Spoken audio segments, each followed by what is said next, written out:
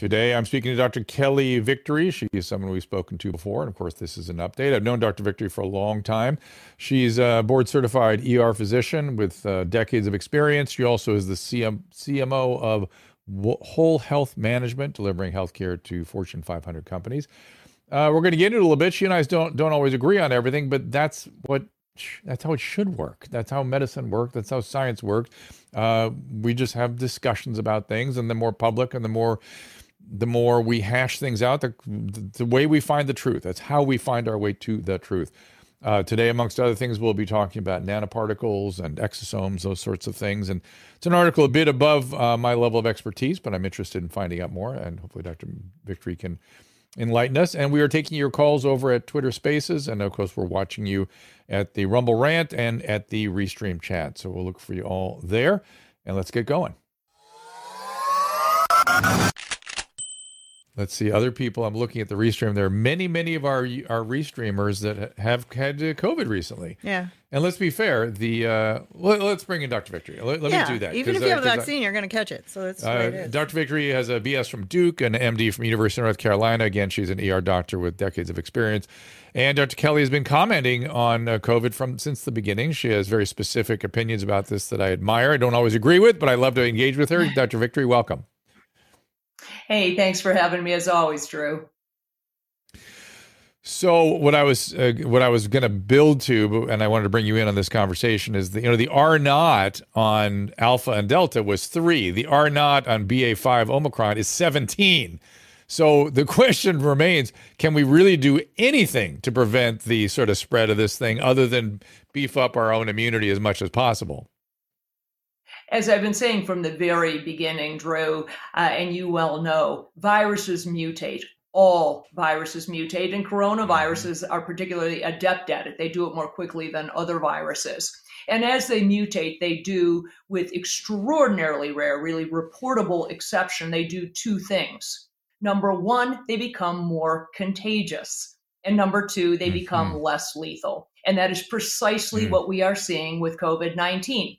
This virus is endemic, meaning it is here to stay. We are not going to eradicate it. We never were going to eradicate it, just like we haven't eradicated influenza or the common cold or a myriad of other viruses.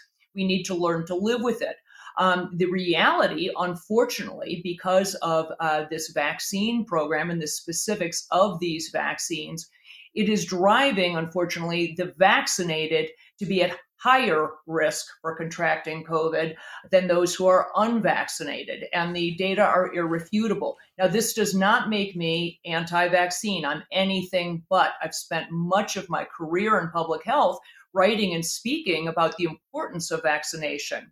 The reality is, however, these particular vaccines are highly problematic. We'd start with the fact that they are non-sterilizing, meaning they don't prevent you from contracting the virus. And as a result, they, in all likelihood, drive viral mutation more quickly than would otherwise occur in nature. And we're seeing everybody from you guys and to our sitting president, twice vaccinated, double boosted, coming down with COVID. It's simply the reality. Well, I want to stop and break this down piece by piece. So now, one of the concerns about the current vaccines, and there's lots of concerns and there's lots of sort of things to talk about. So concern one is it's not against the variant that is circulating. It's against the alpha, essentially the alpha and the delta variant. Now, having said that, my understanding is that the cellular immunity caused by the vaccines that are out thus far, and I have to ask you about the different kinds of vaccines because there's more stuff coming. But the cellular immunity does seem to confer some benefit from the standpoint of reducing severity of illness. Do you agree with that? There may be. It's unclear. Let's start with the first piece of it. It is absolutely a fact that the vaccines, none of them, cause you to create antibodies to the right spike protein. All of these vaccines were predicated on the original Wuhan strain of COVID, and they cause you to develop spike proteins and then create antibodies to them. It's a spike protein, however, that doesn't exist any longer. It is mutated out of existence. So if you were to get vaccinated today, for COVID with any of the available vaccines or boosted with any of the available boosters, you will induce your body to create antibodies to a spike protein that doesn't exist. You will create an army of immunity to something that isn't out there. So pretty much useless. Whether there's some level of cellular immunity that confers protection against severe illness is tough to know, largely, Drew, because the current variants, namely Omicron and then the subvariants BA4 and BA5, don't cause severe illness. So how the heck would you know if you had any protection from the vaccine? I would say, I don't know what you saw clinically, but not so much with BA4, BA5, but that BA2 what was it, 7.2? That one, I saw some unvaccinated get very sick. And I saw vaccinated sort of doing awfully well with it. So I feel like the earlier Omicron, there was something good going on from the vaccine. Right now, I kind of agree with you. I'm not sure what we're getting out of it. Though, would you also agree that in the elderly population, the say 75 plus, being vaccinated and boosted, probably a good idea based on currently available data? Agree or disagree with that? Well, I can't really suggest these current the vaccines based on the current variants that are out there. I'm not going to ask you that. That's different. That's a different question. That should you get reboosted now? Should you have been vaccinated and boosted to this point if you're over 75 years of age? Yeah. Yes, and I said from the very beginning, were my parents living, in their 90s in a nursing home early on with what we knew, then I would have said there's nothing in medicine that doesn't boil down to a risk-benefit calculation. So when you're talking about people over the age of 80 who are otherwise, might be immunocompromised, then the risk-benefit calculation perhaps worked in their favor. For the rest of us, healthy people under the age of 50, and God only knows healthy people under the age of 18, the risk-benefit calculation never made sense for that group. Okay, I'm going to get to those issues because I agree with you on most of that, but let's get to that in a second. But so, like, for instance, back to your original statement that I interrupted about not revaccinating right now, I totally agree with you. In fact, I've got double boosted 75-year-olds coming at me now going, should I get a third booster? And I've been telling them, no, wait till, if we're going to do this, let's do it in September, October when we have an Omicron booster. Let's wait till then. You have plenty of cellular immunity. You don't need more antibodies against a thing that's not circulating. Let's wait until we get the proper vaccine in place. That's been my advice. Do you agree with that? Well, here's my problem with it. By the time the new, what they call the bivalent vaccine comes out, the drug manufacturers are working currently at a new vaccine that includes, for some unknown reason, still includes the Wuhan strain, but also incorporates mRNA. I don't know why, since it's extinct, but it also incorporates mRNA from the newer variants, namely BA4 and BA5. Couple of problems. Number one, by the time they roll this thing out in September, October, hate to be the bearer of bad news, but BA4 and BA5 will be gone. It will have mutated to a different version. We are always fighting last year's war.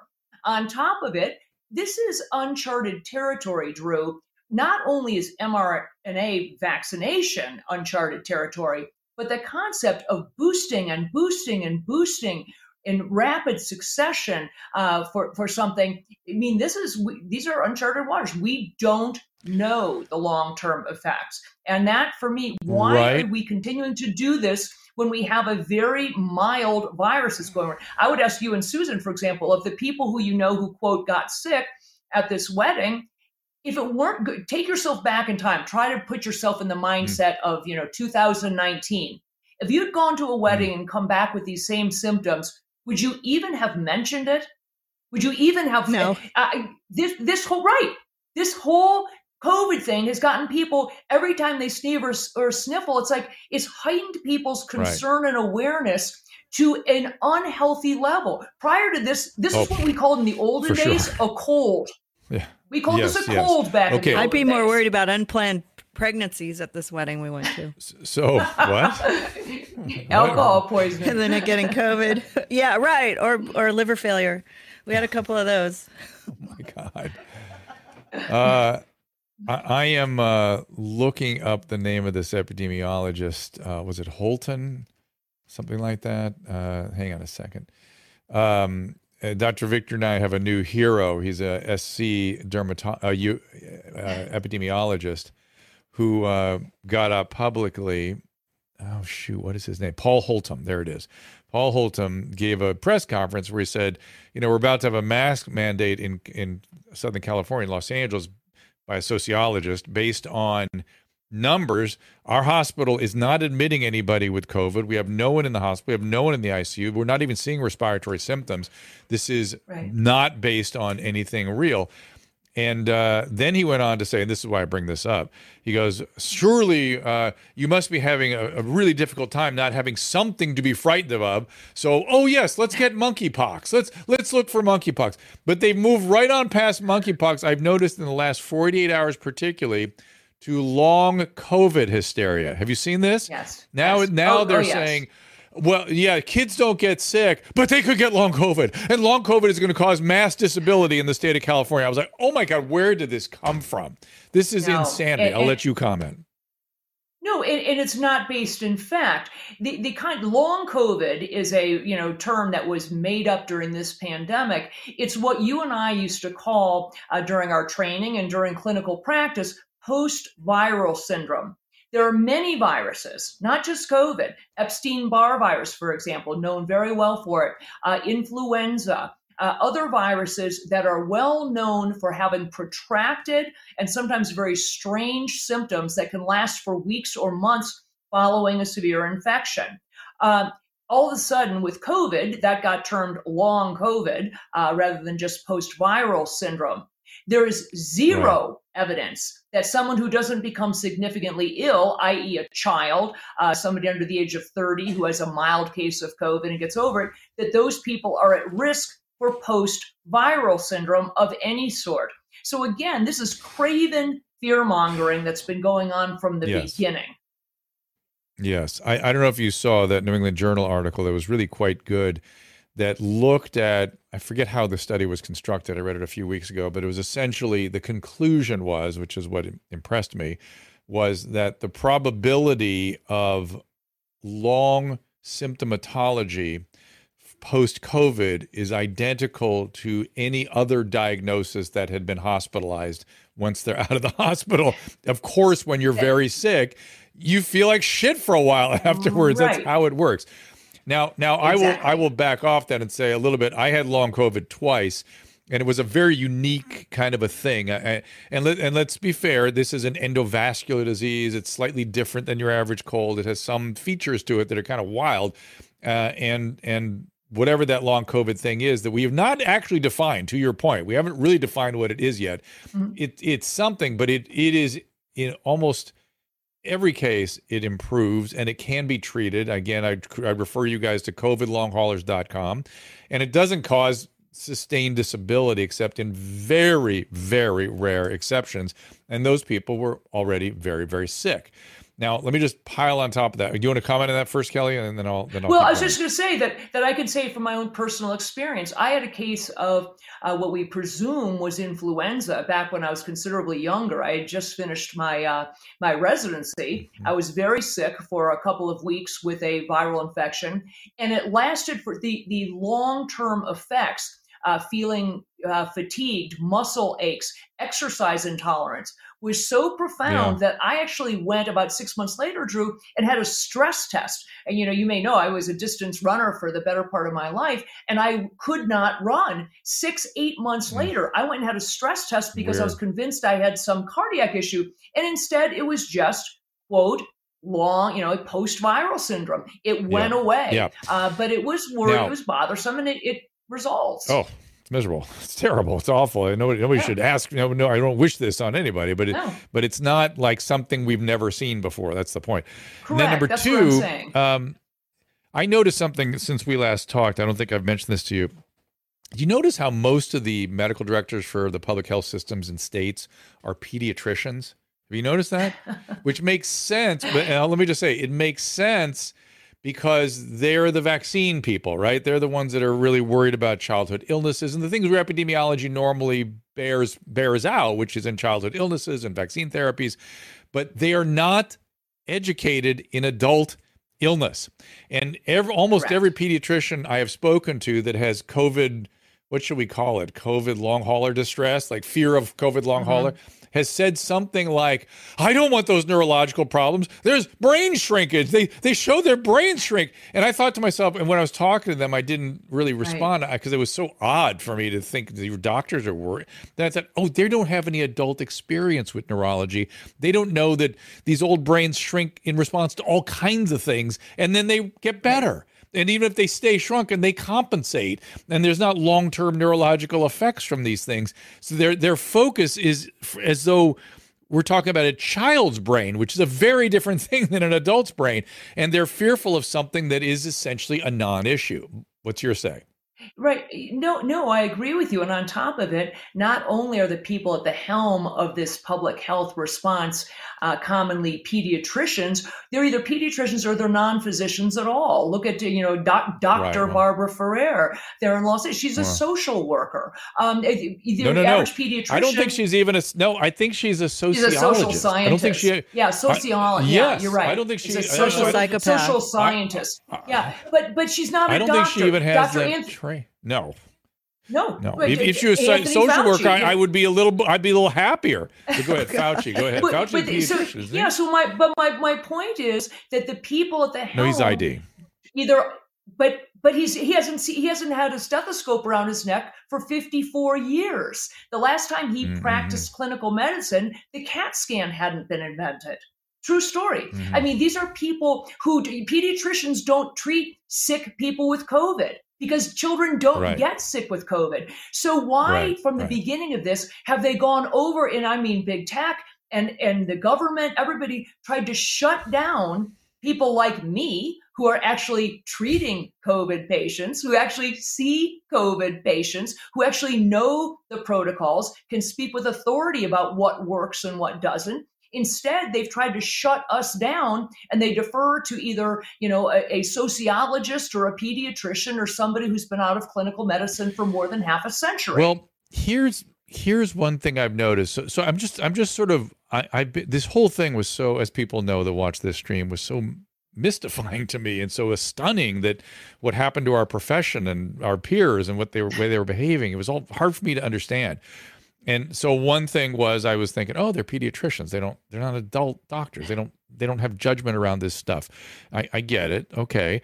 And then, or they're not doctors at all, and they don't know how to make a risk reward analysis of any type. But then a new thing occurred to me, that two phenomenon have emerged as not just the priorities in the decision making, but the sole phenomenology of making a decision. So during COVID, it was safety uber alles, right? Safety uber alles. So safety, one death is too many, which is an insane thing to say if you're trying to make a risk reward analysis. Remember those days? Yeah, it was insane. So that was saying that as a physician, you're not making a risk reward decision then. You're doing something where you're going to harm. Because whenever you don't take the risk and the rewards into consideration, you're going to load up on the harms. They're just going to accumulate. And they did. We all bore witness to the economic harms, the harms to school children. They just goes up and up and up. And we're only just beginning to mine the seriousness of what that essentially, following the zero COVID policy of the Chinese Communist Party. That's what we did. We decided the Chinese had it right. The zero COVID was the right way to go about this, and they did it properly, and we're going to do exactly what they did, which was precisely wrong, was not even a risk reward analysis, but okay, safety uber alles.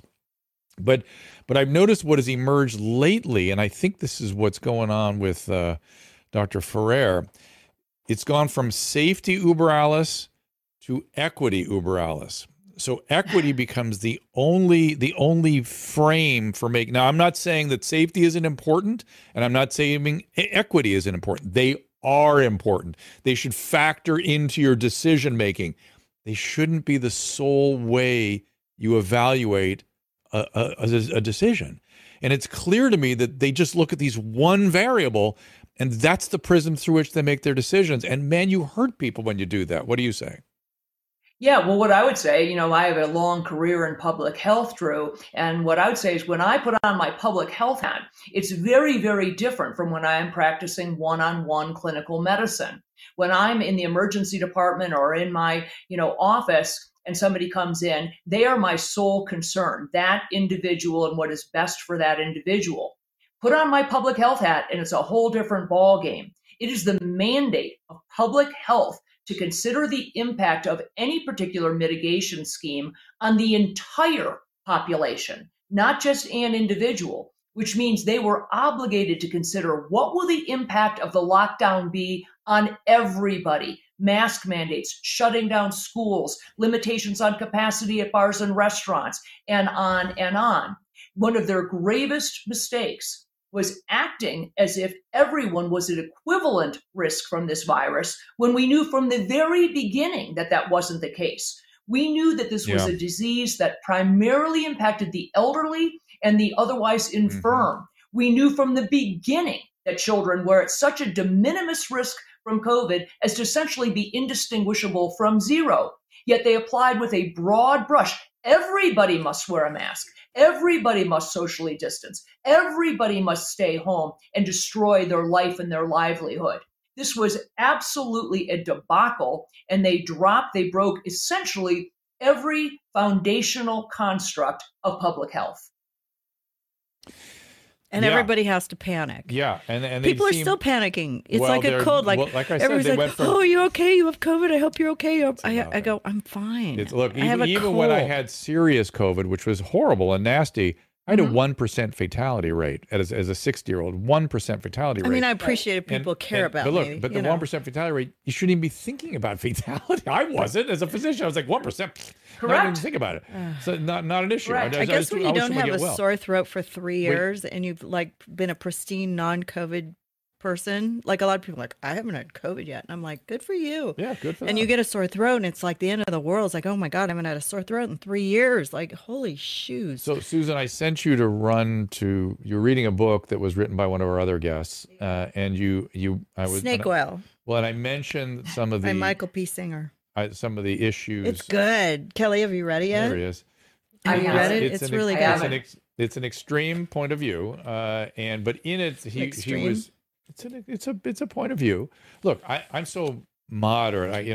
How like extreme can you be against China? Like, right. So give me a break. And so, Susan, you pulled out of there some.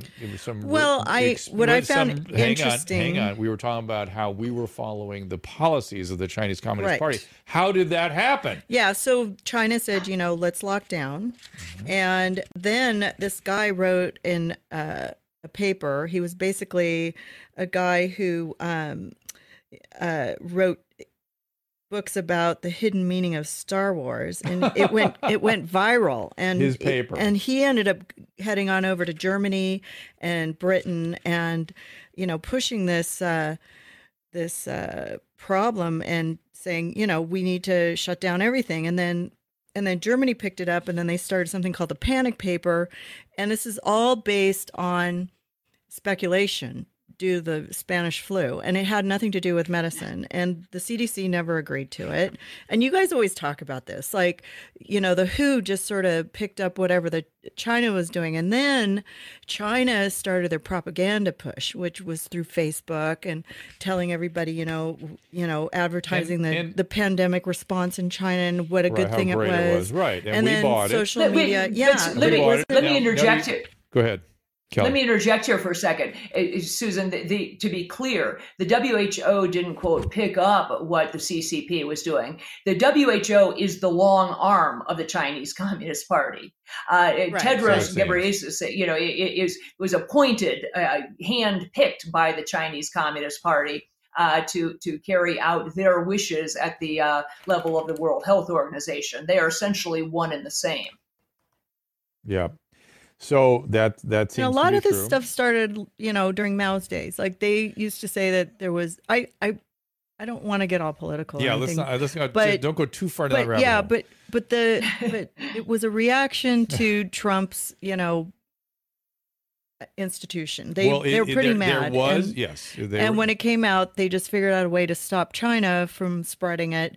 But then they were right because they knew what to do. And nobody had any reason behind it besides just this is fear and panic. Fear and panic caused by the press, a medical establishment. Or a guy that wrote Star Wars papers. A medical establishment that was buying the propaganda of another country and in a panic themselves adopting that policy that was completely ill-fated. Well, you know what's funny is a lot of it was tweet bots and people that went on Twitter from China, and they were pushing the agenda through Twitter. Okay, but I was dealing with that when they were attacking you. But hold on. And then we ended up started getting shut down by YouTube because it was all Chinese driven, so Susan is having a little PTSD. Oh no!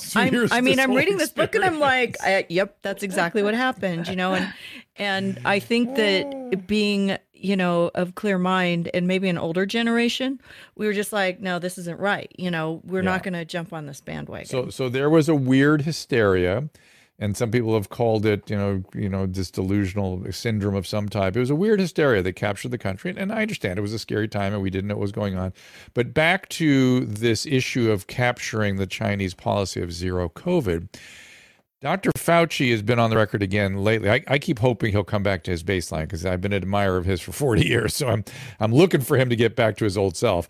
He did say something, I saw it today, where he said, I never advise schools to lock down. Never. And I remember that. I remember saying, is the CDC telling you to do this? Did Fauci tell you? No, we just decided to do it. And you know what? At the time, it felt like to me was really kind of a Trump derangement syndrome. Like if Trump said, don't worry about it, then we had to run to the other side of the boat, in California particularly, and do the opposite. And it felt, I think when the history books are written, it'll sort of be through that prism that they were doing these extreme measures that were not recommended by the CDC ever. And even the CDC itself was already in bad territory in terms of the direction it was heading. It was going, again, towards lockdowns, that kind of thing. But they never said no schools. Go ahead, Kelly. Well, as I say, people started parroting these things as if they were established constructs within public health. Things like social distancing. They totally made up construct. Not a lick of scientific evidence or research behind it. I have an entire library of public health books, epidemiology books, virology books. All of them. I defy anybody to pick up any one of those textbooks and find where the phrase social distancing even appears in the index. Made up. That's right. We've known for decades that masks do not stop the spread of respiratory viruses. We have 200 plus published studies on my website, and then real world data proving they don't work. Yet people would parrot this. We got people out there putting stickers on the floor at the Walmart. Stand here to be 6 feet apart from the person in front of you. Right. One-way stickers down the grocery store aisle. This is insanity. Plexiglass shields to stop a respiratory virus. Have you lost your mind?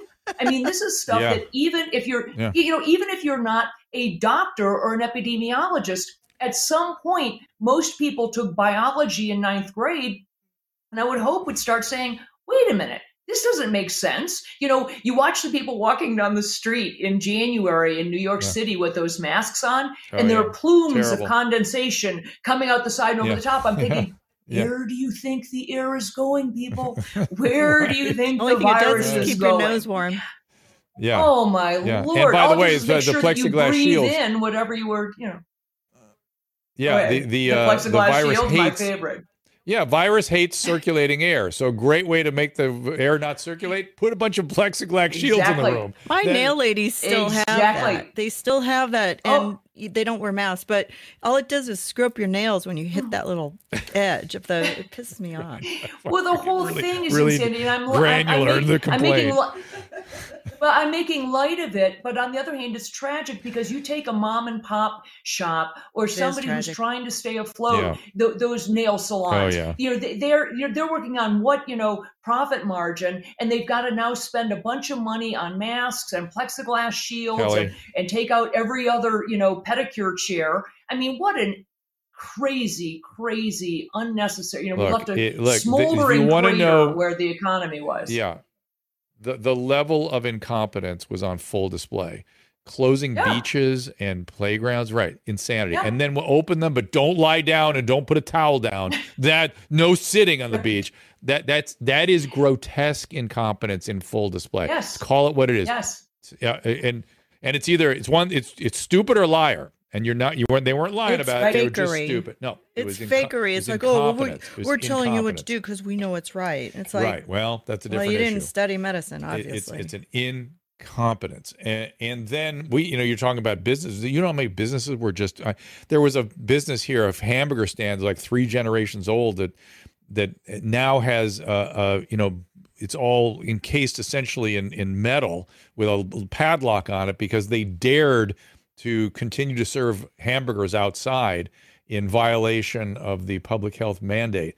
This is weird. That's disgusting. This is not. I understand it wasn't normal times, but this was. If one thing, if it was fully justified, it just wasn't. Well, and I'm only going to the say this scary once, part Drew. is It's a communist Go ahead, plot, Susan. okay? I'm only going to say this once. Susan is obviously having an extreme day, but go ahead, Kelly.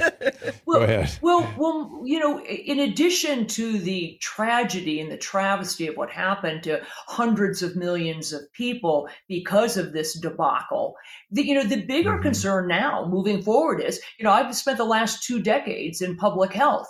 What's going to happen when we sound the alarm bell about the next thing? Because there will be a next thing. There will be a next crisis at which time we need to get the attention and the buy-in of the American public and the global population. And they have essentially tuned out public health. There are people who will never, ever listen to a public health mandate again because they've said these people are idiots, they're incompetent, they have nefarious intent, they're evil, whatever it is they think, but they sure as hell aren't saying, wow, you guys did such a bangarang job, we can't wait to listen to you for guidance the next time around. Bangarang, Susan. I like that word. Yes. Hey, are you going to bring up the nanoparticles Yes, today? yes, we are. We got a lot to talk. She and I, we get going. We can't stop I talking. love Kelly. Yeah. I've missed you so much. Missed you Everybody, guys she was too. my booking first. We were going to give, Kelly and I, before the mics heated up, we were saying, I treated tuberculosis just last weekend, and we're getting drug resistance, even polydrug resistance tuberculosis. Let's get upset about that because that's on the rise rapidly. But no, that doesn't have the same ring as monkeypox, does it? It doesn't quite strike the ear the same way. Oh my God. Wait, a lot of people don't know about monkeypox. Oh, sorry. Well, if you're just ahead, desperate, if you're desperate to be fearful about something, I suggest it shouldn't be COVID, as you're saying, Drew. And what I've been telling people, if you're just desperate to hide in the basement about something, might I suggest drug-resistant tuberculosis, because that's a lot more something you have a lot more reason to fear. And monkeypox, the reality, Susan, is that monkeypox we have known about it's in humans since the mid-1980s. Yep. It's relatively rare. We have small outbreaks in sub-Saharan Africa and in other third world countries, not infrequently. And the reality is, number one, it is not a respiratory virus. There is no reason that the average individual is at any risk from it. It is spread by direct skin-to-skin contact. And the vast majority, as in 99% of the documented cases, are amongst men who are having sex with other men. That is the reality. Yes. And it would be very easy for them to shut this down. And we have vaccines and we have treatment for it. All the above. And it's not a fatal illness. Correct. It's a nasty illness and not fatal. Correct. It's primarily like a shingles, disfiguring like that one. level of nasty. Imagine the concern is like smallpox. The concern is that it's disfiguring because in the same way that smallpox disfigured people because of the scarring, but monkeypox, and frankly, if it were, not politically incorrect to say what I'm about to say, the reality is if they came out from a public health perspective and said, anybody who is in that population should refrain from having skin-to-skin intimate contact for 21 days, we'd essentially wipe it out. Unfortunately, that's somehow deemed as being homophobic, when instead it is the most solid public health advice you could give. Stop having sexual contact for 3 weeks, and we will wipe out the monkeypox outbreak in this country. It's really quite simple. That's an impossibility. That you just can't expect people to be able to do that. It's just 3 weeks, not 3 months or 3 years. But here's the deal. I know. We used to make advice during HIV. People did stuff like that far longer. But that's beside the point. But Kelly, it's back to what I was telling you. You can't say that because the only evaluative prism is equity. And if you're thinking of equity, you must treat the small as the whole. And so you can't say anything specific about subgroups. You're not allowed. And so that's how you hurt people. That's my point. If you only use equity as the only means for evaluation, you will hurt people. And you have to you have to aim for equity. You have to strive for equity, but it can't be the only criteria of your decision making and your messaging too, for that matter. So I don't mean to get graphic, but can I ask a question? It does get on the penis. Yes, it does. But is it skin to skin inside or just like arm to arm? It gets up into the anus and stuff. It can be very painful. There have to be micro tears. There have to be there have to be micro tears, and that's why intercourse is puts you at high risk, because there can be micro tears. If you just touch, one finger intact skin to intact skin, you're not going to spread anything. Just like you don't spread herpes, frankly, that Thank way. Thank you for clarifying that, because it didn't make sense. There has to be some broken skin, even if it's just minuscule or microscopic. All right, let's take a little break here with our friends from Genucell. We have Dr. Kelly Victory with us here, ER doctor. I'll give you a chance when we get back. You can find, is earlycovidcare.org. Is that you? Earlycovidcare.org. Okay. Yep. Okay. I'll also give you a chance to talk about, you still want to talk about your organization that treats the Fortune 500 companies? Oh, no. That's a former life. That I did do that for many years. Sure. But that's no. But I do think we should touch on this issue about the nanoparticle concern. We will. With these vaccines. We will. I'd like to talk about that. We absolutely, like I said, we got a lot to talk about. Maybe we can take a question. We'll take some calls and all that when we get back. Back. Susan, any follow-on to that? I also like the hyaluronic acid underneath my skin cream. It plumps your skin up, and then you put the skin cream on top, and it holds all the moisture in. It was she was very busy with that. And the eyelash stuff. They have great stuff. Yep. There you go. Okay. So Dr. Kelly Victor here with us again, as I said, genucell.com/Drew is where you can get the Genucell. Please do that. We support the people that support us here. And, before the break, we were hinting at talking about nanoparticles, and I assume so. Nanoparticles is a whole field of really chemical engineering, right? Which are these small, nano sized, really nanometer sized particles that can do lots of interesting things. I've read about it. It's something that I did not study in my training, so my first sort of position is I don't really in a position to talk about this stuff, except to say that my understanding is that when you talk about nanoparticles and biological systems, you're really talking about exosomes. Is that correct? Well, no. Really, what it is it's an entire technology, Drew, that essentially uses small particles to deliver something to where you want it to go. There are nanoemulsions, meaning liquids. There are little nanoparticles, which are used in these vaccines. It's a way of taking a compound or something to encapsulate something that you want to deliver elsewhere. So you want to get it so you could swallow it. You might inject it intravenously, or you might inject it into the muscle. But it takes generally the electrophysiologic components of it, meaning is it attracted to fat or to water, to help to facilitate the ability for you to deliver something to a very targeted area. So whether you're trying to get a chemotherapy agent right to the right spot or whatever. Yes, but there are inorganic nanoparticles, which are sort of they're building blocks of crystals and things, and when you're talking biological systems, usually you're talking about budding of bilipid membranes, which cells do of their own accord. Their exosomes are things that that cells, it's sort of how ribosomes work and endoplasmic reticulums and things. They're forming these budding little things that are Golgi, not the Golgi, I guess it'd be the endoplasmic reticulum, these bud these little things off with proteins in it, and it goes off into the cell, or it goes outside the cell if it binds with the lipid bilayer. So it's in biological systems, these exosomes. They already exist. But your concern is these manufactured exosomes. Yes, yes, and so these lipid nanoparticles. What are they, everybody knows, I hope by now, that the current vaccines for COVID use mRNA. Well, the syringe isn't just full of mRNA. To get it into your arm, into the deltoid muscle, and subsequently where they want it to go, it had to be put in some kind of a carrier. So what they used was a lipid nanoparticle, kind of a small, tiny, tiny little fat globule, if you will.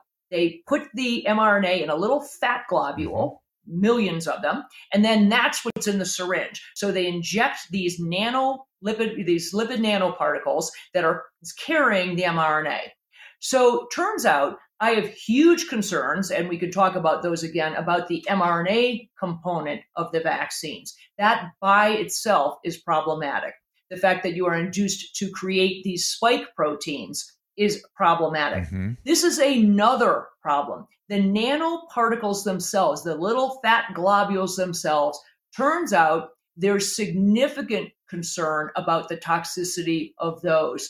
And this isn't new, Drew. The study I sent to you was published in 2018, but concern from scientists and physicians about potential toxicity to the reproductive system, amongst other places, from nanoparticles dates back to over a decade ago. I've found studies back to 2010, 2011.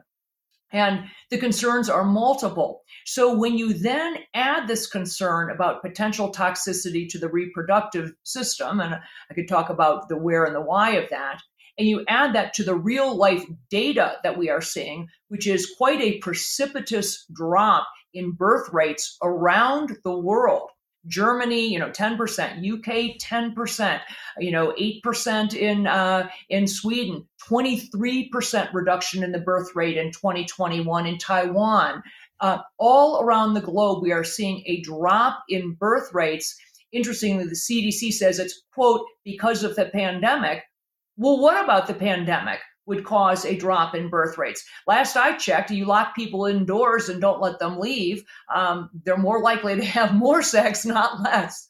So the idea that birth rates have dropped in a concerning way around the globe at the same time as we have launched these vaccines that include as a core component lipid nanoparticles does cause me some concern. And again, I can't say with certainty that that's the cause of it, but it's one of those things that should make scientists, it's what you and I do. We look at trends, we look at things that are anomalous, and we're supposed to say, wow, that's strange. What's going on?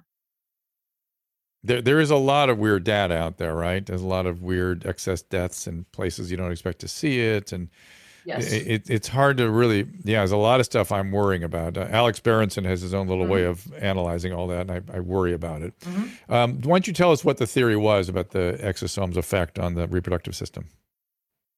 Sure. Well, we've known, let's go back to, we know from a study that was released from Japan prior to the vaccines actually being launched in this country back at the beginning of 2020. We know based on the Pfizer vaccine, we were told that the Pfizer vaccine would stay in your deltoid muscle. That's the first thing we were told. It stays in your deltoid, and mRNA is eliminated from the body very, very quickly, still on the CDC's website. They say within several days. So stays in your arm, goes away within several days. Turns out they knew from the Japanese study on the Pfizer vaccine, it doesn't stay in your arm. Within a matter of hours, the mRNA made it to almost every major organ system, the brain, the lungs, the heart, spleen, kidney, colon, and alarmingly, 11% of it ended up in the reproductive organs, specifically the testes and the ovaries. So we knew early on that this vaccine was ending up in the testes and the ovaries. Then it turned out, we now know from a number of studies, that It doesn't break down in several days. They have documented that the mRNA remains more than 30 days in most individuals and potentially up to 6 months in some people. So it isn't broken down very quickly. Then we started seeing the data about impacts, for example, on sperm and sperm count, sperm quality, decreased in vaccinated individuals. We're seeing interruption of the development of eggs. We're seeing a decrease in the number of developing the follicles that are supposed to develop in order to allow you to get pregnant. We know that the nanoparticles, those little fat globules, we now know they cross the blood testicular barrier. They cross the blood placental barrier. In other words, there's a barrier in place between the blood and many of the organs, including the testes, the placenta, the brain, that prevents lots of toxic particles from crossing it. These nanoparticles are able to cross it. So they are able to get in. And the researchers in that study that I gave you from 2018, interestingly, came out of China.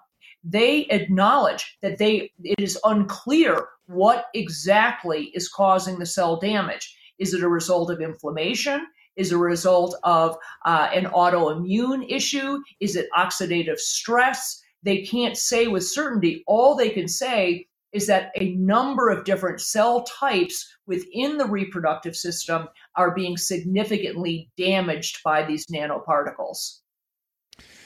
So there's that concern, and again, as with we've talked before that these vaccines are not without concerns, and maybe people of childbearing age shouldn't have it. Well, that's one thing that is again part of the risk reward analysis. I think if I knew that, I probably wouldn't have had it. Well, now I'd rather get COVID. Now, to be fair, in the early hours, Delta, they say the first year of this thing, Alpha and Delta, we were in a bit more of a wartime posture, right? I mean, the risk we were all willing to take to prevent the illness was higher than say now, right?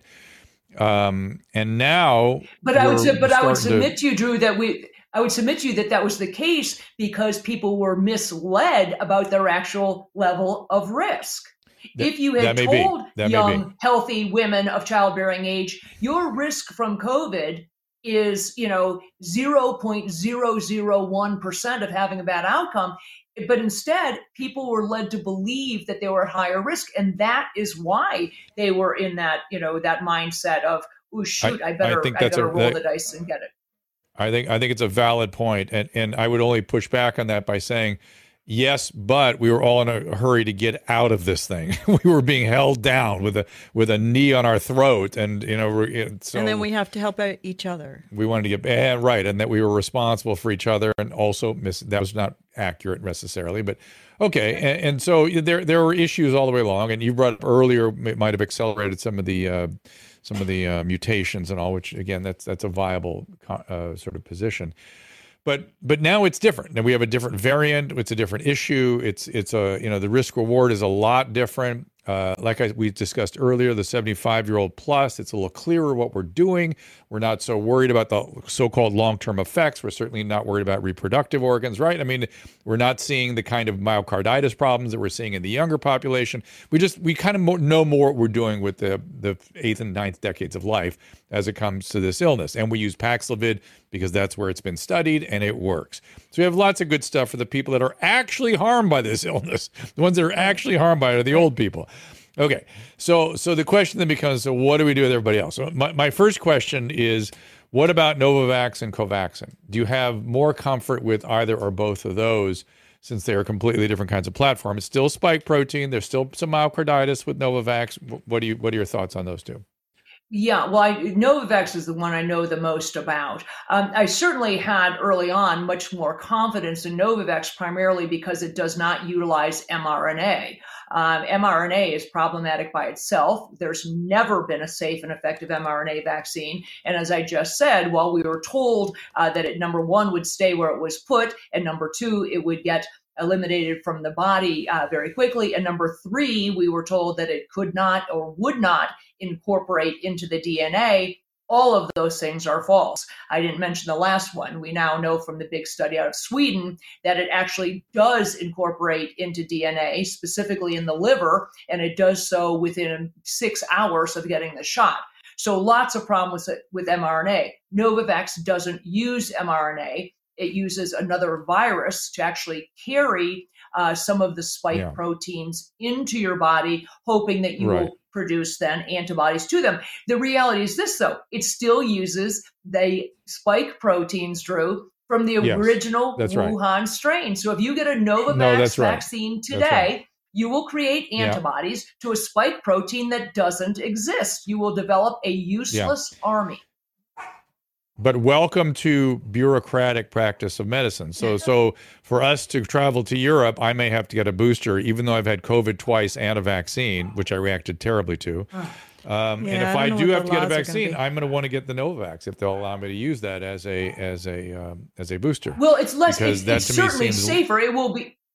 It's safer for absolutely. It isn't going to protect you any better, but it won't harm you. And at this point, it's somewhat scary, but that's sort of the calculation we're making. It isn't going to protect you, but at least it hopefully won't hurt you. So I want to go the last thing you said about the DNA being altered from the mRNA vaccines. We don't have a reverse transcriptase in human cells, and for mRNA to move in and out of a nucleus, it needs a tail on it, as a specific transport tail. How does it get in the nucleus? Well, I've said I'm quite sure on this very show, and I think you and I opined on it, now probably well over a year ago, Drew. When people asked about that, I said, no, of all the concerns you have, you don't need to worry about that because that's not how it works. mRNA doesn't get incorporated into DNA. I said that because that's the way it's always been. This study out of Sweden, Drew, very concerning. This mRNA reverse transcribed into the DNA in hepatic cells. Again, this is a lab. The virus was clearly lab created, and whatever they did to this mRNA allows it to reverse transcribe. This isn't my conjecture. This is a huge study out of Sweden, very alarming, and it did it within 6 hours.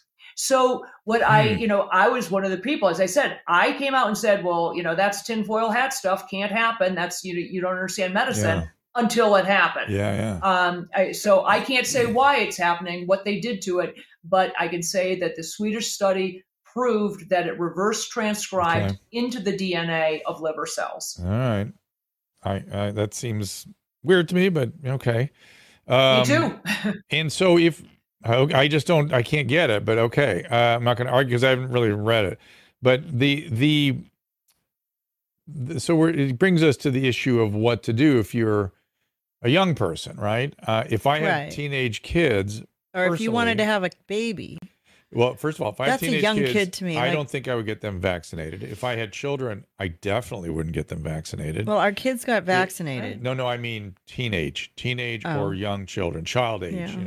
Paulina was in Brooklyn. She had to get vaccinated. They're adults. She couldn't go outside. They're adults. They're a different category. But they were 29. That's childbearing age. Well, now this brings up. You've already raised that issue, Kelly.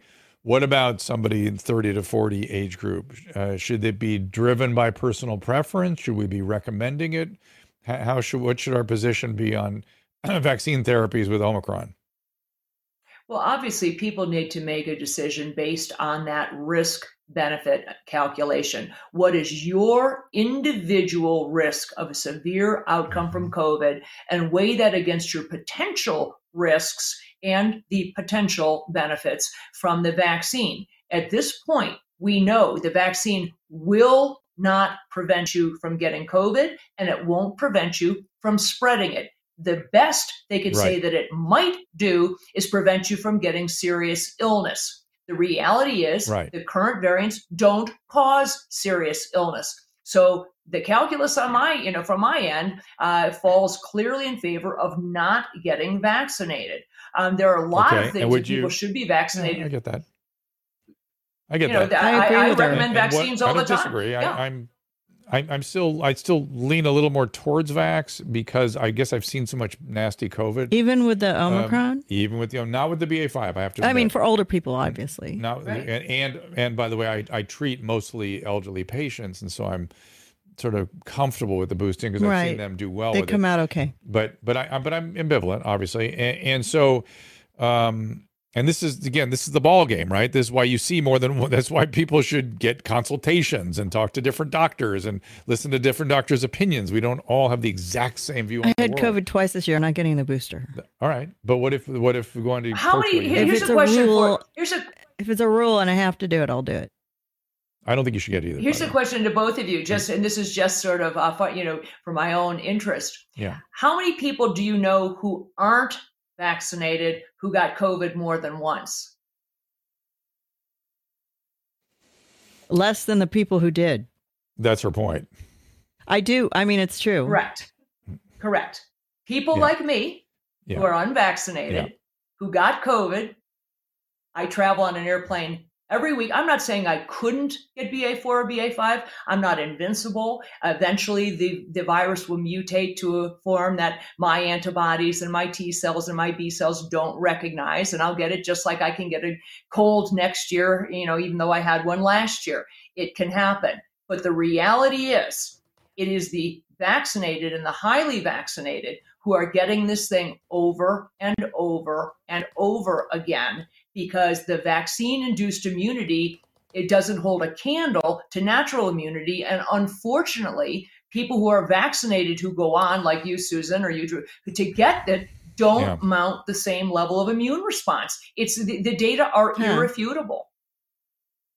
Yeah, but if it was Delta, you could die from it. Like, clearly, it's probably a better idea. But also, if once you've had it a couple times, it just gets less and less, right? You don't get as sick. It's just a cold. Well, the virus is mutating to a point that's just less and less. That's what I'm saying. Susan, as it mutates, we are fortunate that this virus, despite the fact that it was lab manipulated, it didn't occur in nature. We are fortunate that it is behaving like a naturally occurring virus in that it's doing those two things. It's becoming more contagious but less lethal as it mutates, and that's a fortunate thing. And do not give us a YouTube ding. We're just speculating. Maybe it came from a wet market. I don't know, but we don't know where it came from. But there certainly are features that make it look like a manipulated go virus. ahead and so. ding us it. Who cares? YouTube sucks. I care. Okay. No, it's just, I mean, I'm not afraid of it because I'm sort of in an age group where I had the vaccine. I've had COVID a couple times. My daughter's got it right now. She doesn't feel well, but I think she's going to come out of it okay. And, but living through it, and I mean, I've had so many viruses since the kids were little. Like, I think I was sick every month for 18 years of their lives.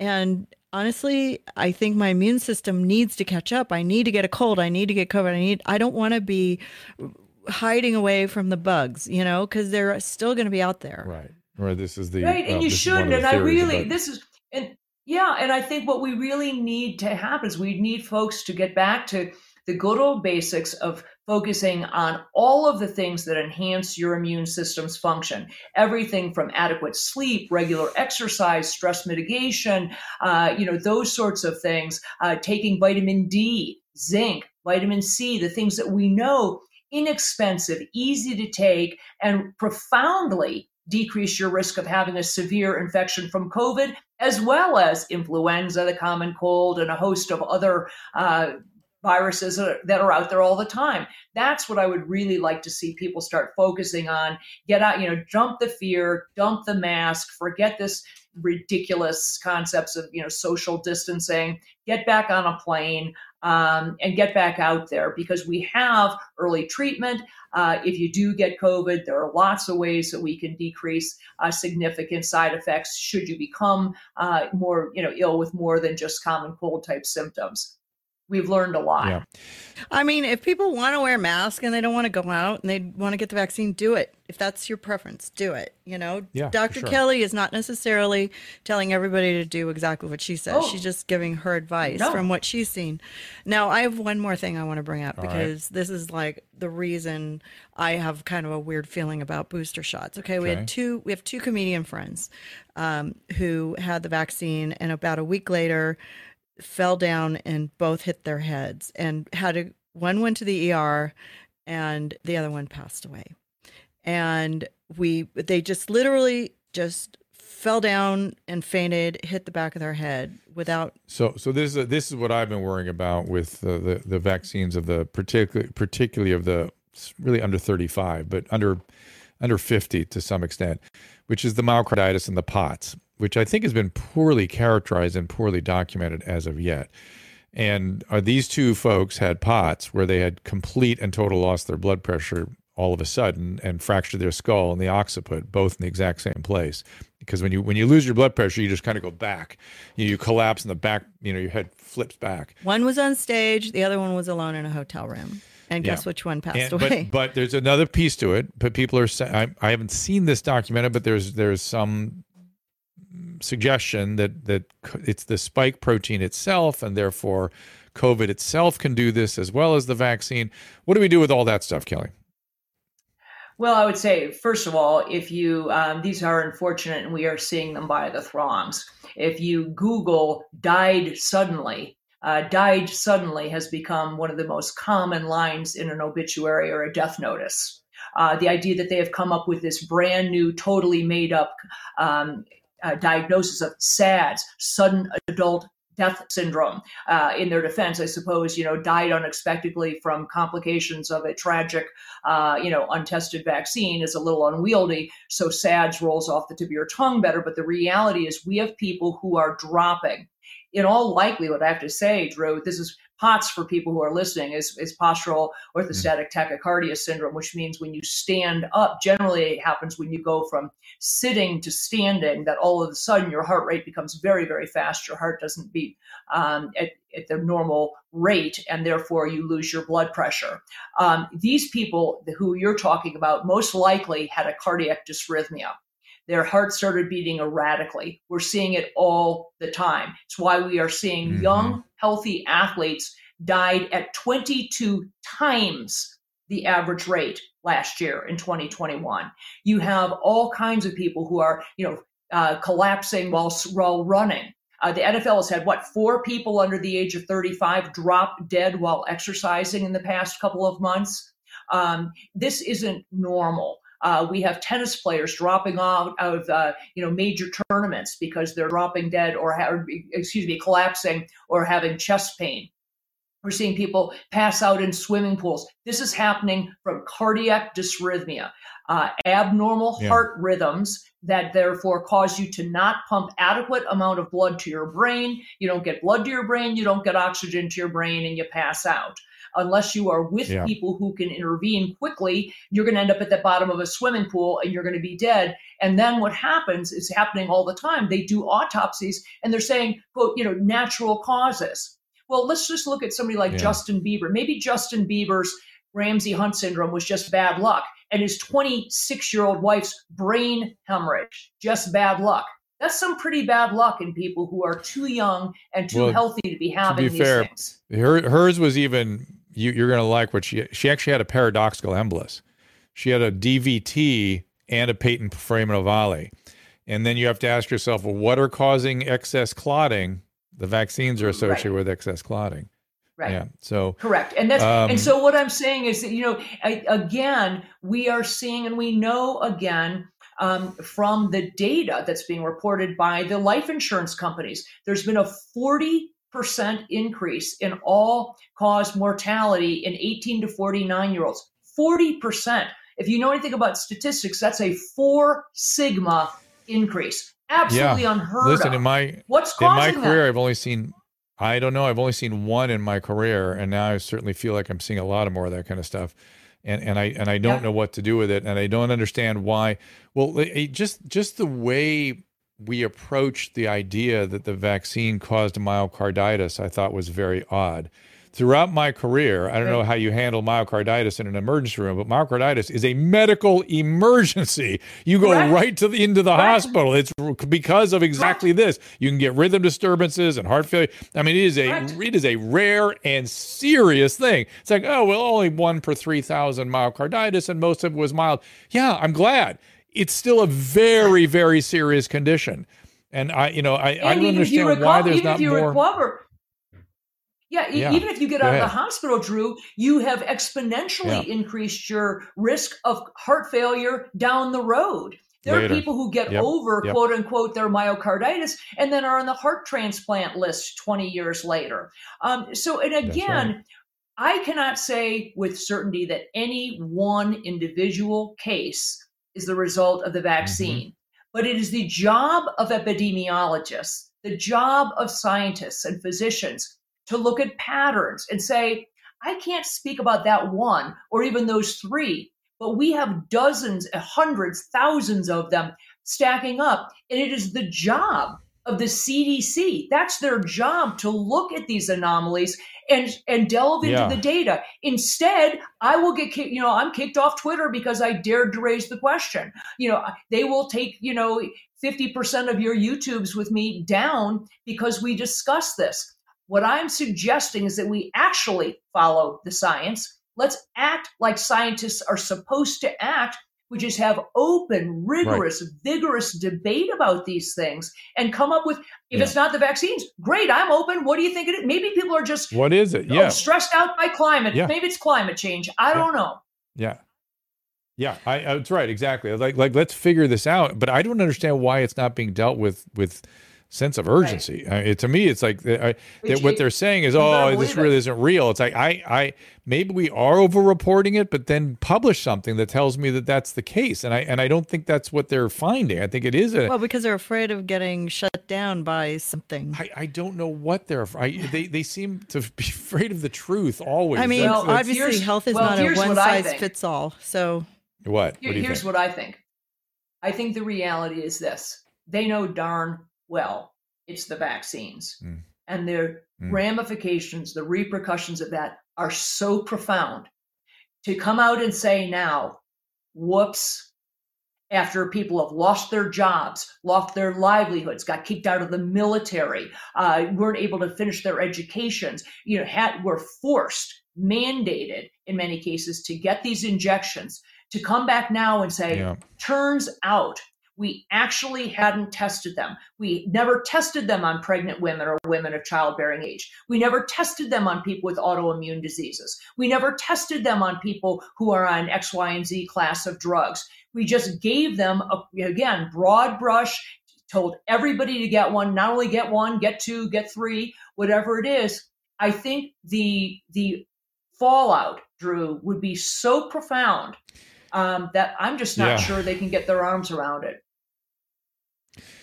Yeah, but wouldn't you think there would be somebody that would do that research and really look at these things? I guess you're maybe looking there's no back funding in for time. it. You guys as clinicians are looking back and going, "Yeah, we could have done this a little differently." But we didn't know. I mean, history's not going to be kind. In 10 years, we're going to see more stuff. Both of us were asking for a different approach a year and a half ago. Yeah, you guys were, but now you can look back and see the defects.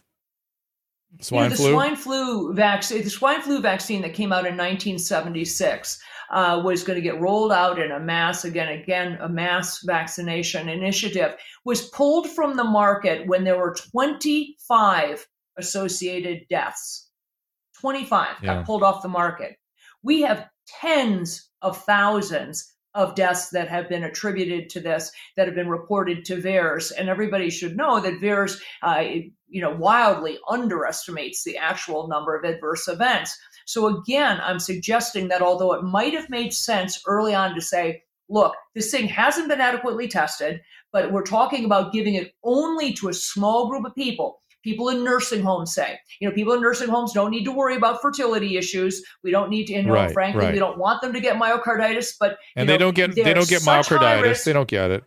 Right. There's such high risk from this virus that we're going to roll the dice, and we know it hasn't been tested, and we're going to give it to those people. I could have lived with that. But the idea that you're going to take young military recruits who have not a risk in hell of getting significantly ill from COVID, and you're going to force them to take these vaccines that can have lifelong effects. I mean, it's unconscionable. I'm trying to get some calls going here. Let me, we're not going to have much time for them, but this is Trey. Give you a chance to go a little speak long up if here. you want. Yeah. Trey, you're muted there. Your mic's in the lower left-hand corner. If you just unmute that. There you are. Hey, Drew. Hey there.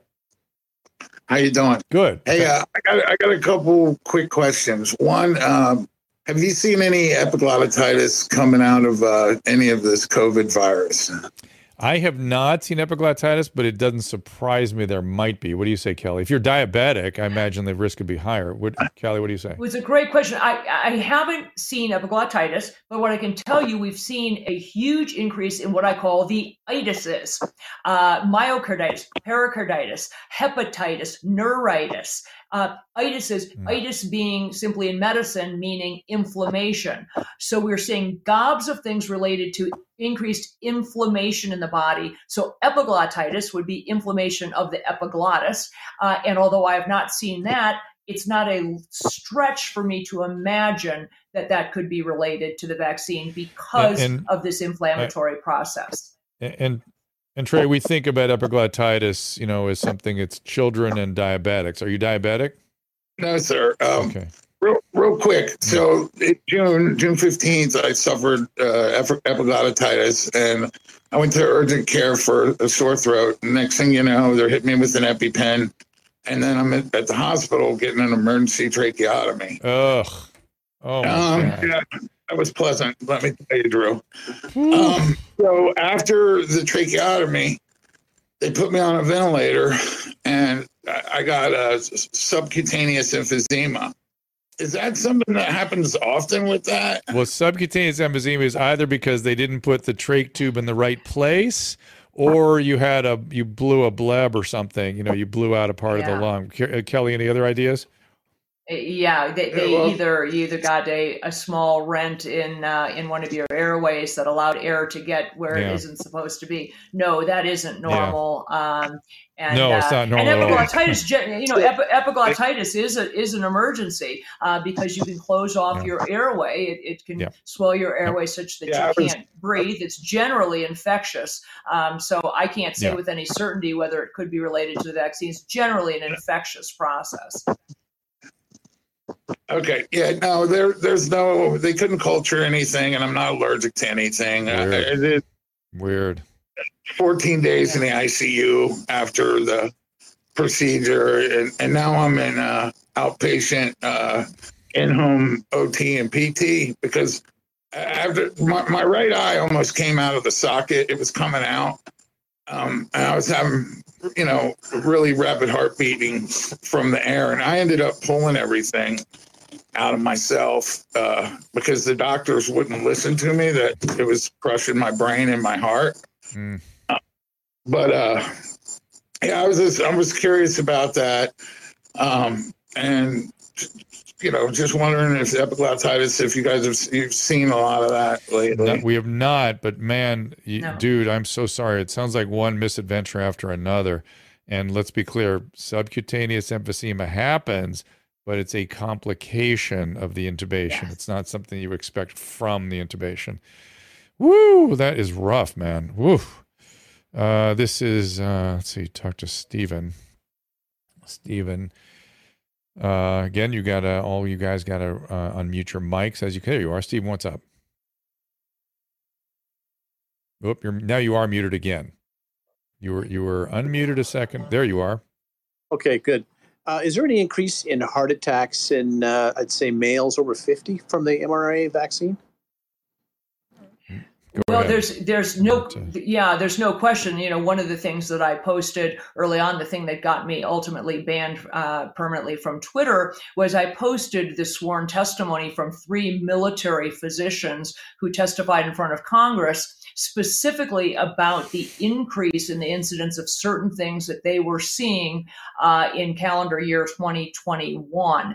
And one of the things that they reported was a nearly 400% increase in heart attacks, myocardial infarctions, compared to other years. These physicians actually took the time. They went back and calculated the 5-year average, Drew, from 2016 through 2020 of a number of different things: pulmonary embolisms, Bell's palsy, heart attacks, strokes, blood clots to the lung, infertility, lots of things, because it was their sense that they were seeing an increase in these things in 2021, but they wanted to actually compare them to statistical, historic numbers. And as I said, they saw a nearly 400% increase in heart attacks, huge increase, 367% increase in blood clots to the lung, massive increase, almost 400% increase in Bell's palsy, and on and on. So there's no question that we are seeing increases in the incidence of these particular things, and heart attacks, myocarditis, and pericarditis are amongst them.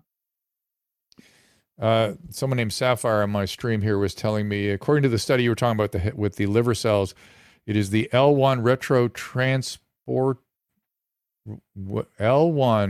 retrotransposon machinery in human cells that are able to retrotranscribe RNA to DNA. So there it is, that we do have an enzyme that will do it. I worry about blaming the vaccines for endovascular anything, because I think there's something about this spike protein, whether it's from the infection or from the vaccines, that is doing some endovascular damage of some type. But what do you say? Right. Well, but Drew, okay, so if you get COVID, you have the spike protein in your body for a matter of days before your immune system wipes it out. You get a vaccine, your body is given the roadmap, start creating these spike proteins. You're right, the spike protein is what's doing it, but you have just injected in you a roadmap that says, start creating this toxic thing that's going to attack all of your organ systems and is going to attach itself to the endothelium of your vasculature. So yeah, and there's no off switch. We were told, as I said, it will be eliminated from your body within several days, when it turns out it can stay for months. So yeah, you now have mRNA saying, produce a spike protein, produce a spike protein, produce a spike protein. So it is the vaccines, because you are creating the toxic component, the spike protein, in addition to anything having to do with nanoparticles. Unmute your mic there, Hokie. There you are. Hey, Dr. Drew, you're my homie now. I'm like eczema. You can't get rid of me. Welcome back. Hi. I just want to say, Dr. Kelly, I'm fascinated. I love to hear it. I feel like, okay, so I'm a 4th year DDS student, and even though it's a thankless job with no respect, no one likes, but it's necessary, okay? But what people don't realize is that, we have to know is just as much as you guys do. And trust me, sometimes I'm like, I don't care about the freaking kidney, glutamus, and right? But we do have to have the understanding as far as, medications and all of that for our patients and the, conditions and all of that. Yes. It makes sense. Yeah. We also have to have a very second skill, which is, hand skills, right? So it's like a double whammy of crap. And that's why we have the highest suicide rates and whatever else. It's tough. But I am fascinated by everything you said, Dr. Kelly. We need to hear this. I feel like I am, in my early 30s. If anyone asks, it's my 29th birthday. But we don't hear much, like Dr. Drew said, about the age group of 30 to 40, right? And I have to say that, I was one that didn't get the vaccine. And knock on wood, thank God, I'm doing the sign of the cross. I have to say that I have not gotten and sick. they let you stay in dental school without the vaccine? Well, no, exactly. And that's a whole other thing. I mean, we were obligated, but there was maybe it's the Axl Rose in me or something, that I was just like, no, because and we agree, and there was a couple other girls in my class that we were just like, first of all, everything that Dr. said. You know what? Hey, we don't know enough. I'm sorry, I forgot your name again. You tell us the name again. Liz. You can call me Mrs. Rose. Okay, Mrs. Rose. I'm kidding. But Liz, I wish. Liz, the what I'm really interested from you is, here are two peers just having a conversation about the medical issues of our time, which are very serious and have had massive social impact and massive developmental impact on children. All these things have had massive impact. Absolutely. And we are very, very, very concerned about what our peers have been doing and what the medical system Right. is doing and the public health. Right. You're a young person. Yes. What we have been largely silenced in our ability to sort of have these conversations. And Yes. I And talked to exactly. Pete. Do you know who David Gorski is, or Goreski, Kelly? David, he's a he was nobody. no, he's not. He was a breast cancer guy. He was attacked by the. You're not talking about the Gorski on Twitter. Yes, You're getting yes. him mixed up. Yeah, I am talking about him. He's not a Yes, he is, and he got attacked by the anti-vax world, so he's become very defensive. And he attacked me for daring to interview Pierre Corey. And I was like, we had an interesting conversation about the function of academic medicine and how off base it had been during we weren't talking about vaccines or ivermectin or anything else. We were just talking about how our system, how our peers were functioning, how bizarre it was. But I want to ask Liz, this is a good thing, right? The young people feel that it's a good thing to people to have open conversation, that have professional experience and opinions. And honestly, the reason I wanted to call in was just to, no one cares, about my personal whatever, but, as a specimen, if you will, Dr. Kelly, I'm 33 and I did not get the vaccine and I have never had COVID, knock on wood. But tell me, as a young person though, are we on, we're not doing something offensive to young people by having these conversations? No, not at all. I think this is great. I think this is like what we all need to hear, like hearing Dr. Kelly tell us all of the stuff that we already know. I mean, think about it. I mean, at this level, we are, biology and majors, and we've had to do all this crap. So we all understand that there's, a flu vaccine is just an estimate of what mutated cell they just think that it could be certain year. And so, as, we know these things, more than just like a random public person, which, trust me, guys, sometimes it's like, you don't want to know this stuff. It's boring. It's crazy. But we do know and we understand these things. And it's all, like she was saying, the mutations we can't predict. Yes. We just make our best guess. Biology is complicated. There are not just so truths in biology. There's sort of probabilistic truths, and there's adjustment and, again, discourse to try to arrive at the truth. So we're trying to do that. That's what we're trying to do. Right. And I guess my thing is that there were a few of us girls, late 20s, early 30s that were like, I don't want this vaccine. First of all, we don't know anything about it, really.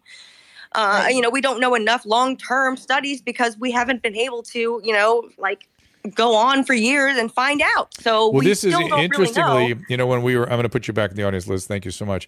When I went to France, the youth there was rising up about this exactly what Liz was describing. There's a very significant wind blowing in the French youth around this issue. They're saying, look, you told us we're not going to get harmed by this thing, but you're forcing us to get some vaccine that you don't really fully understand so it's interesting. It's all very interesting.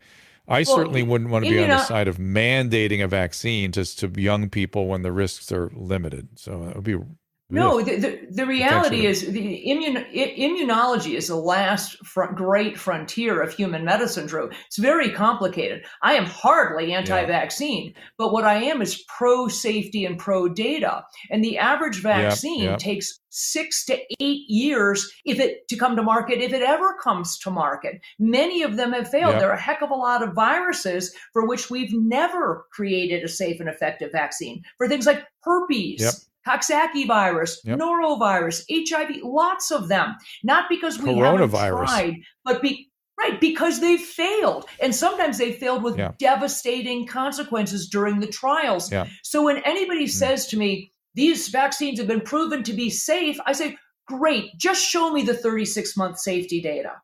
And they look at you blankly and they say, we don't have it. Of course you don't have it, because these are brand new. We don't know the impact on fertility, autoimmune diseases, cancers, neurologic development, and on, because they were inadequately tested. So even though I would argue that I'm probably a little more on the side of vaccine and boosting, again, biased by my experience treating elderly patients, we would both, I'm just looking for our areas of agreement. We agree that under 20, very hard decision. Under 8, easy decision, don't do it.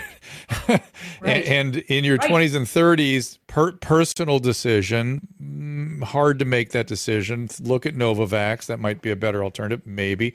Worried about endocarditis, worry about myocarditis, worry about POTS syndrome. We're worried about these things, right? So we agree on all that stuff. Worried about the psychological welfare of our humankind. Worried about our profession and how it behaved and what public health is all about now. Will people respond to public health next time? And why did they adopt the strategy of a Chinese Communist Party? And what did Trump derangement do to their decision making? There's so many things that have to be carefully analyzed. And what about the myocarditis and how serious is it? And why isn't it being taken more seriously? This is all stuff that you and I could talk about all day, it seems to me. And I appreciate the chance to kind of stir it up, mix it up, look at these things. And these things I worry about. I'm still using plenty of Paxlovid in people for which it's not been studied, in middle age and younger people that want help with the illness. And it's working, even though we don't have the randomized controlled trials there.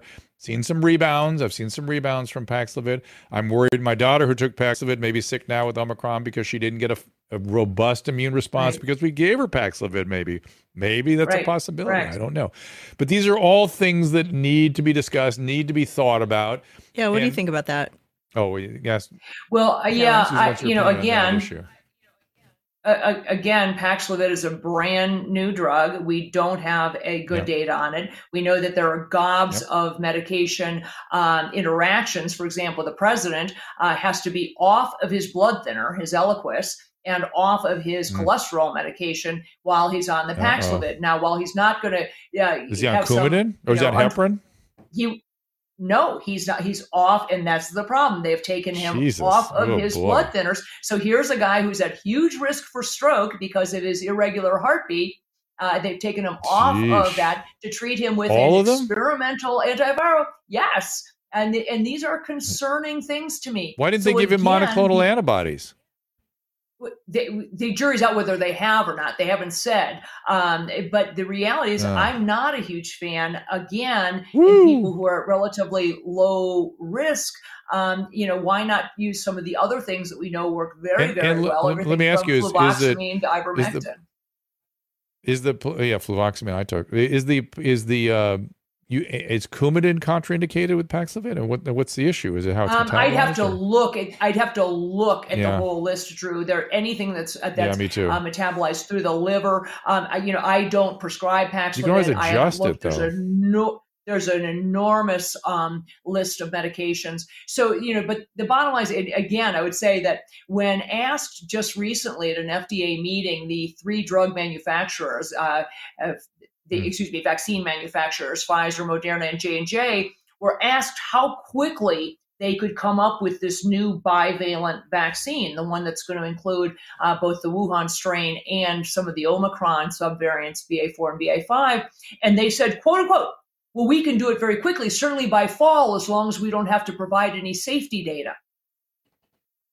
Yeah. Seriously. Yeah. And this is a problem. Well, you're right. I could develop a new car if I didn't have to prove any safety data. I could develop a lot of things, Drew, and put them out to the market. Baby car seats, if I didn't have to have any safety data. But think about it this way. The way medicine is supposed to work is we're supposed to make those risk reward decisions on behalf of the patient. And, obviously I know which way you'd come down with that decision. And that's how it's supposed to work, as opposed to handing down mandates from on high. Right. So I will just finish with the one thing that you and I categorically have extreme discomfort with is this tendency towards mandates and lockdowns and masking and mandates. These things do harm. Would we agree on that? 100%, Drew. 100%. Yes. And I also can agree with you that we need this kind of debate. This is the most important thing you can do, and I appreciate you providing the platform for it. Yeah, it's not as simple as vaccine good, vaccine bad. You know what I mean? It's a complicated nuance. We just spent an hour and a half going through all the different issues, that are pertinent to this decision making and to the situation we're in. And for the people that came in late in the conversation, Dr. Kelly mentioned at the beginning how, Delta was a stronger variant and the vaccines work, but now the vaccines don't work for that variant. For the Omicron variants. But well, they may have, but it's more complicated. Drew That's the would point. tell you that was a stronger variant and much more lethal than the Omicron. Okay, so Susan, you just reframed something that we were trying to tease through, which was there may be some cellular immunity left over that might decrease the risk of more severe illness. I had seen some bad illnesses in the BA2 variants.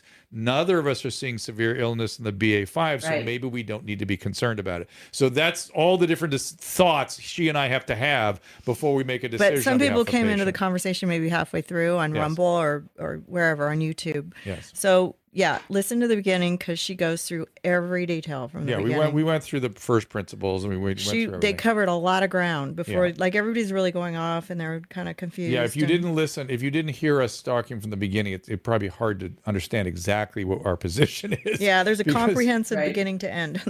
Because these are complicated decisions and it should be up to the patient-doctor unit to be making these decisions. Yes. Not the government and not centralized bureaucratic authority in medicine. We want people to be well and we want them to live long lives and we want everybody to be happy and get back to normal and, be able to not be afraid to go in an airport or like she said, and I'm not, but honestly, I'm not a doctor, but I don't mind getting the virus. I'd rather do that because I just really don't want to. I've seen my friends have POTS or whatever you call it, SAD, and it freaks me out. And somebody had died very close to us, and it breaks my heart. And a lot of people in this stream have had other people who have died from COVID, and they are pro-vax. They know that it's important, and that is good. But it's hard because now we have to redevelop the medication for the future and not just go by whatever, talk to your doctor. Yes. Get your doctor's opinion. This is not one size fits all situation. Nothing is in medicine. Yeah. Nothing is. That's what was so shocking. But Kelly's been researching this and she knows so much about it. Oh, I know. And she's been. That's why we love talking to her. She's been attacked by people and she's been shut down and censored. And we get kicked off YouTube every time we mention ivermectin. If we just mention the word, we get kicked off YouTube. Literally. So we'll see if me mentioning it here at the end gets us kicked off. That's what happens every damn time. We had to start calling it the I word because if we mention it. And by the way, I tweeted the other day, all human medication have veterinary application. Why did this one medicine we start to refer to from its veterinary application? Oh my God, you're getting cat lymphoma medicine for your cancer. That's for cats. Or, oh my God, you're getting Pepsid. Adam was telling me he's giving Pepsid to his dog. Oh, you're taking dog medicine when you take your Pepsid. Don't you know that? All medicine has veterinary application, everybody. Please now, stop it. Stop it. Ugh. Part of the grossness of this whole thing, how crazy strikes back. There you go. So, yeah. I love it when you get mad. All right, so turns me on, honey. Yeah, good. Well, thank you, Kelly. But so we're going to wrap it up. We've gone to, now I'm sorry that I know there's still more questions on there. We'll be back tomorrow, I promise, and Thursday as well at 3:00. We can take more calls then. And we will have Kelly back soon. She'll come up with the next article and keep us ahead of Kelly's always ahead of the curve. Always wonderful to talk to. We have to wait like a few weeks though. Where do you want people to find you, Kelly? To give us a last little push here, where do you want people to find you? Well, I'm on Getter at Kelly Victory MD, having been kicked off Twitter. You can find me on Getter at Kelly Victory MD. And then the website I'm associated with is earlycovidcare.org. I'm there with a rarefied group of folks, Dr. Peter McCullough, Pierre Corey, Harvey Reish, and a group of really great people. If nothing else, you can find there a great compendium. There's a huge library of articles on everything from masks to the vaccines to treatment protocols. There are resources there to find a doctor if you're looking for a physician who knows the treatment protocols, either for COVID or for vaccine-related injuries. There's a lot of resources there. It is not a money-making endeavor. It is purely a resource for folks looking for additional information. So earlycovidcare.org or Kelly Victory MD on Getter. All right. We will leave it at that. Kelly, thank you for joining us. Thank you all for watching. Thanks Thank you for for that having me. Restream and the Rumble Ranters. And we will see you guys tomorrow at 3 o'clock Pacific time.